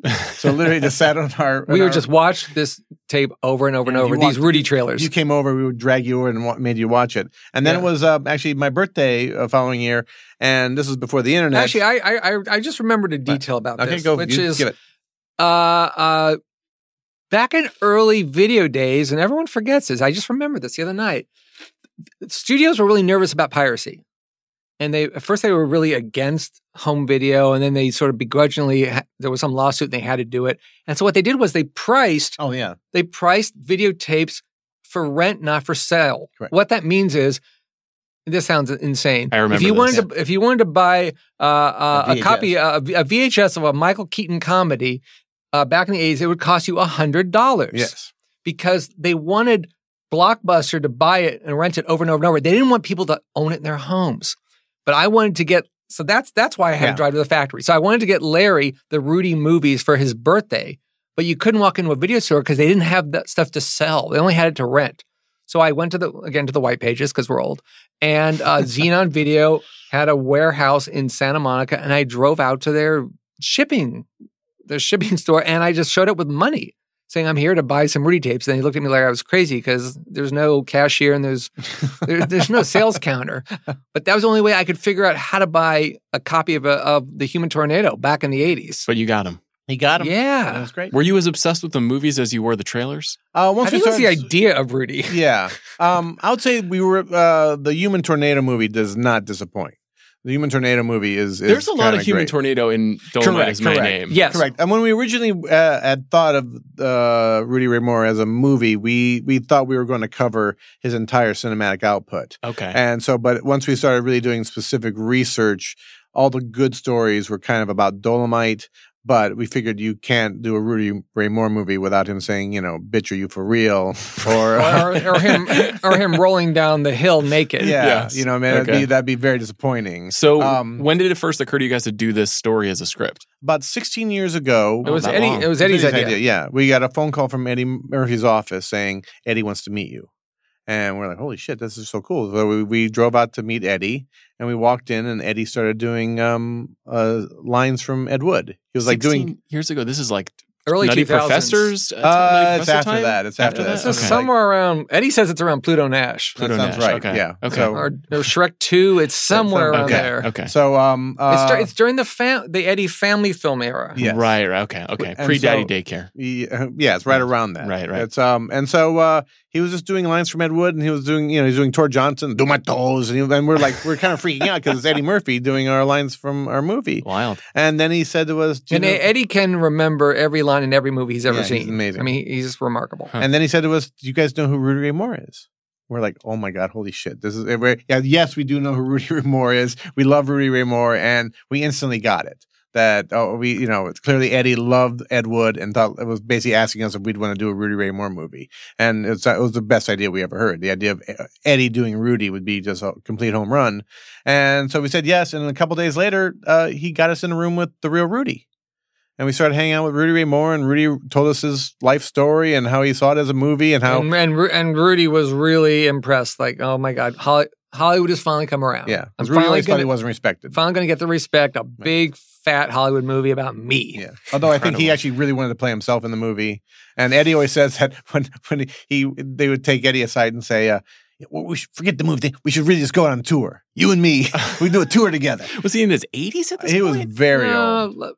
He was living in Las Vegas, mid 70s. Yeah, okay. Yeah. But he was still performing. Mm-hmm. Like I saw him. I mean, he was like one of those workhorse comics who was just performing until the day they dropped. Yeah, right. Whatever. I saw Rickles literally the day he dropped. Hey, Rickles would come out on stage. No, he didn't die the day you saw him. he couldn't walk. He would just be in a chair. It wasn't stand-up comedy. It was. But they lived to work. Yeah, they lived to work. And I saw Rudy around the same time period at Club Lingerie, which was at Sunset and like Vine, right around that area. And I think sort of like trying to put it all together now, I think Eddie had seen Rudy recently and that had given him the idea. Yeah. And so we had this day with Rudy and he told us war stories and it was all great. And then we tried to sell it and nobody wanted it. And it was just, it's just, oh God, it's Scott and Larry again with one of their obscure guys.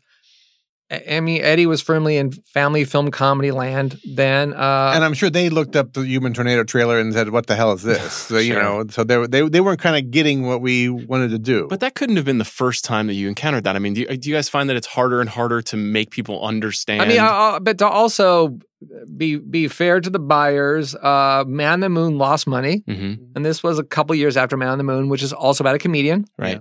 So they might have let's run the foreign comps on a Scott and Larry comedian picture. Oh boy. Oh boy. Don't take it to South America, folks. Yeah, Were you pitching it or had you written it? No, we had not written it. No, we didn't write it. Didn't write a word. So it didn't get set up.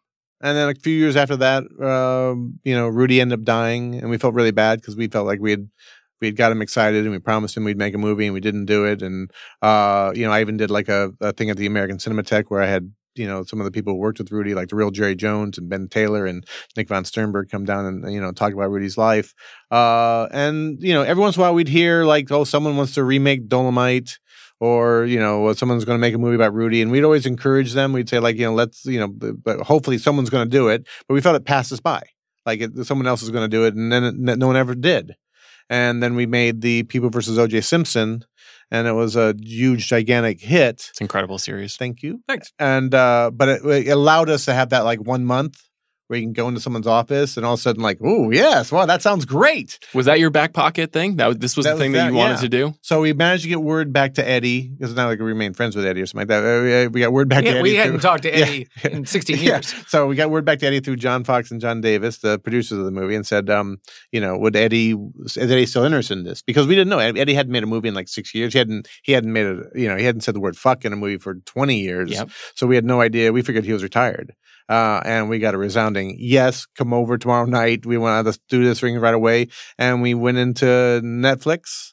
And because we had this thing like 16 years ago where executives didn't quite get who we were talking about, Scott and I had a whole presentation about who the real Rudy Ray Moore was and why he was important and why he's, is influential. And we started into it, and it was with Ted Sarandos, who runs Netflix, like probably the most important person in Hollywood at this moment. He's like, oh, guys, I know all about Rudy. You already knew. I used to run video stores in the 80s. Like that's how video stores stayed in business. We'd rent those tapes 1,000 times. Yeah, Rudy kept the lights on. And so we were all like, our pitch instantly like went into the shredder, and Eddie just got up and started doing Rudy, and before you knew it, like the thing was sold. So was it better that it took this long for Eddie in particular? Oh, it's interesting. Now he's grown into the part. That's why I asked. He's grown to the part.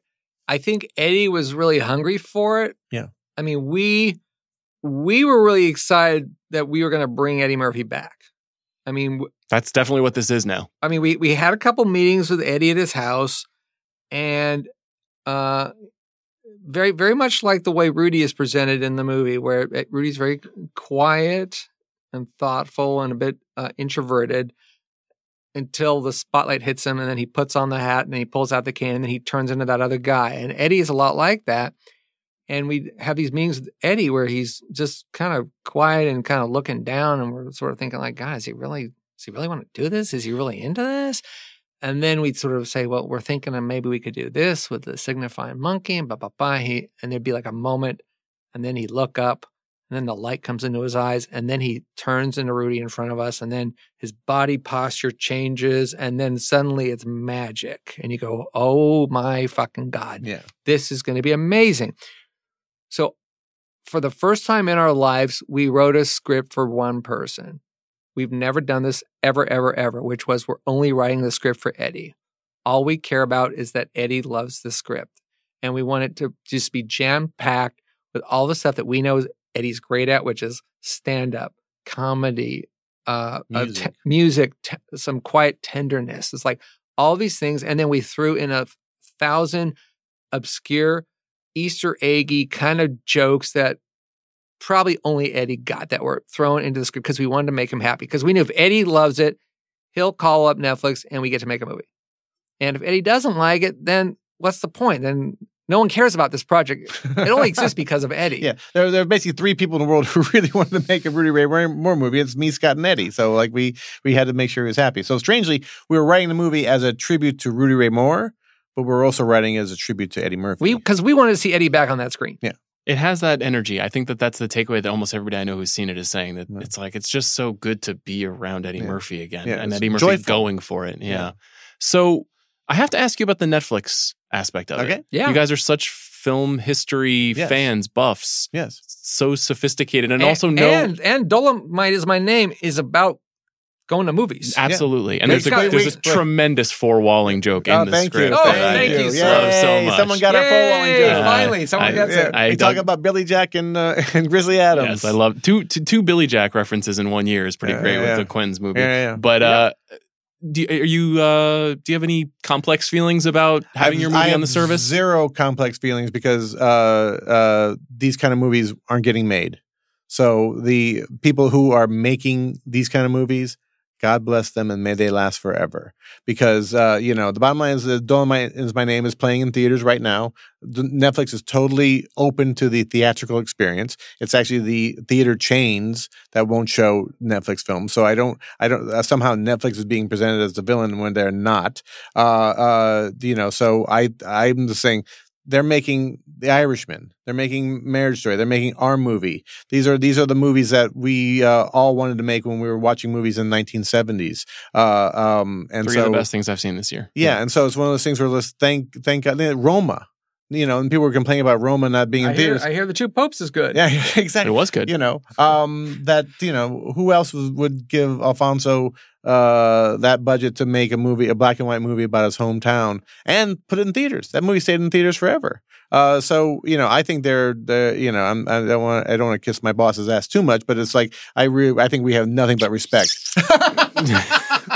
Nothing but respect. That was for Netflix. Scott, for the record. All right, fine. I'll kiss their ass.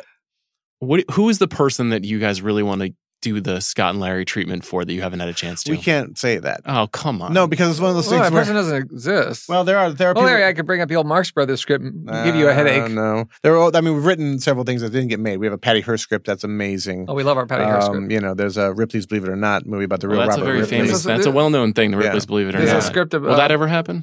Like, these things all have like a lot of money against them, and I mean, there's a script about John McAfee and his adventures in Belize. That might happen. Which That'll happen. it keeps threatening to get made. That's a thing that should happen. That's a movie that deserves to exist. That's a good we one. wrote a script about the man who stole Einstein's brain. I don't know Which is anything a about fascinating that. story. When the pathologist who was doing the autopsy on Einstein realized that he was going to be cremated, and he said, "Oh, no fucking way! This is one of the key." Dr. Tom Harvey. Yes, no one's going to burn Einstein's brain. So Because who knows what kind of secrets are in there for scientists to Sure, discover? yeah, that's how it works. He stole Einstein's brain. And for the next 40 years, this guy, it wasn't really on the lam, but I want to make it sound like he was on the lam. kind of on the lam With Einstein's the brain in a jar. No one knows the story. It's absolutely out of its mind. And it's a great script. We wrote that. But there are people that we want to do, but we find that if you announce what you're going to do, first of all, someone else is going to do it. Is there someone we want to do? Yeah, absolutely. Oh, really? Oh yeah, that guy. that guy.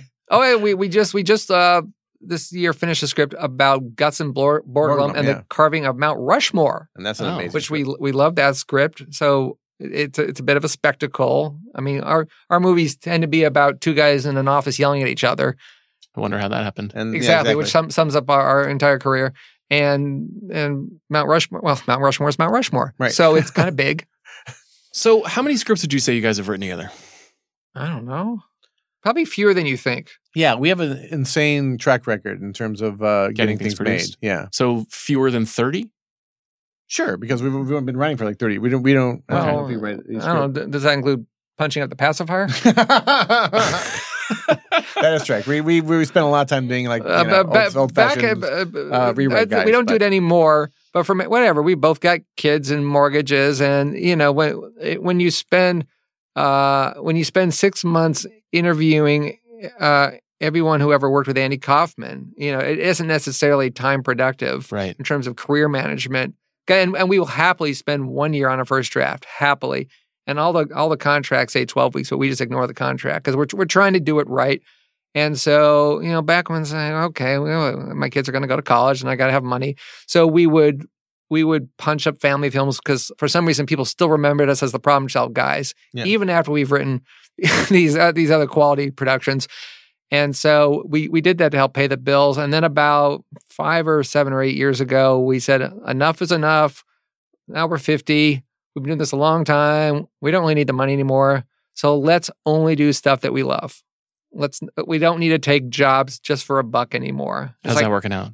It's So far, it's so good. fine. It's Actually, great. our whole life changed in a weird way. It was kind of premeditated, and then I'll say OJ made it work. Yeah, and that OJ was respected and commercial, and so made people look at us and go, all right, these guys aren't completely Looney Tunes. It's not just throwing money into a fire if you hire Scott and Larry. And also OJ kind of showed that we could do almost anything in terms of like the tone, where it was important, serious, really funny, outrageous, current.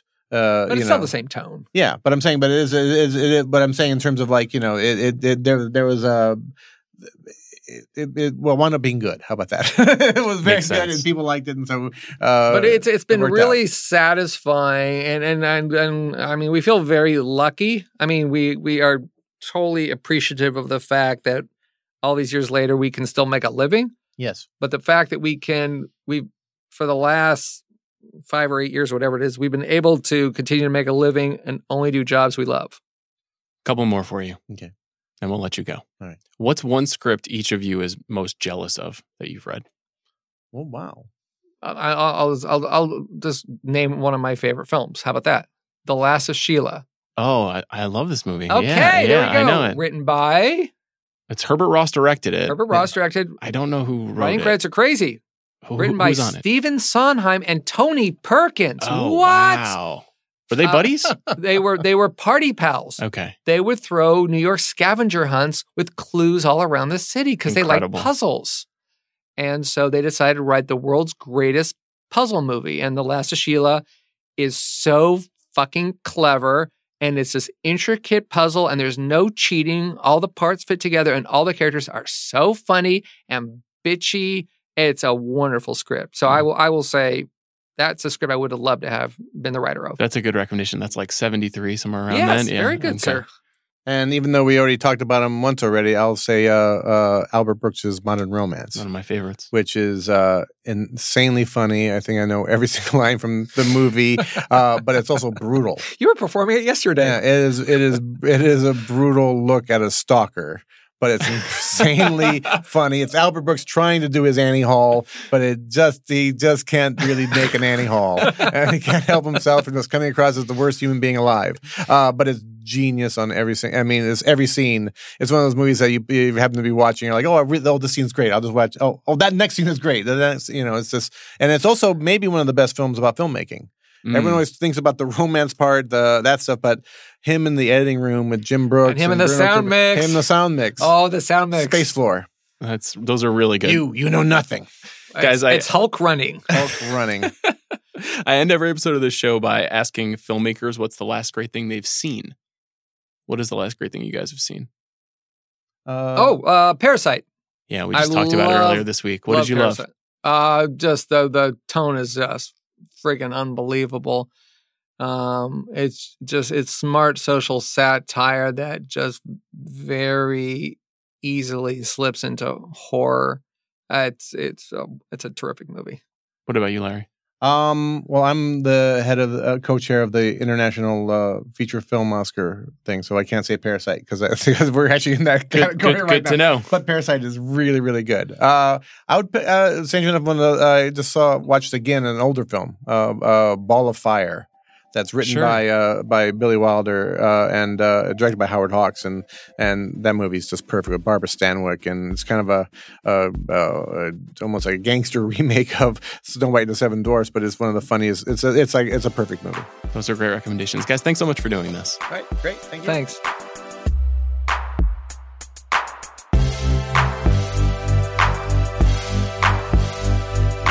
Thank you to Scott Alexander and Larry Karaszewski, and of course, thank you to the big homie Chris Ryan for joining us to talk horror. Tune in next week on The Big Picture, where Amanda Dobbins and I will be back to talk about our absolutely reckless early Oscar predictions, and maybe we'll have a conversation with Bong Joon-ho. See you then.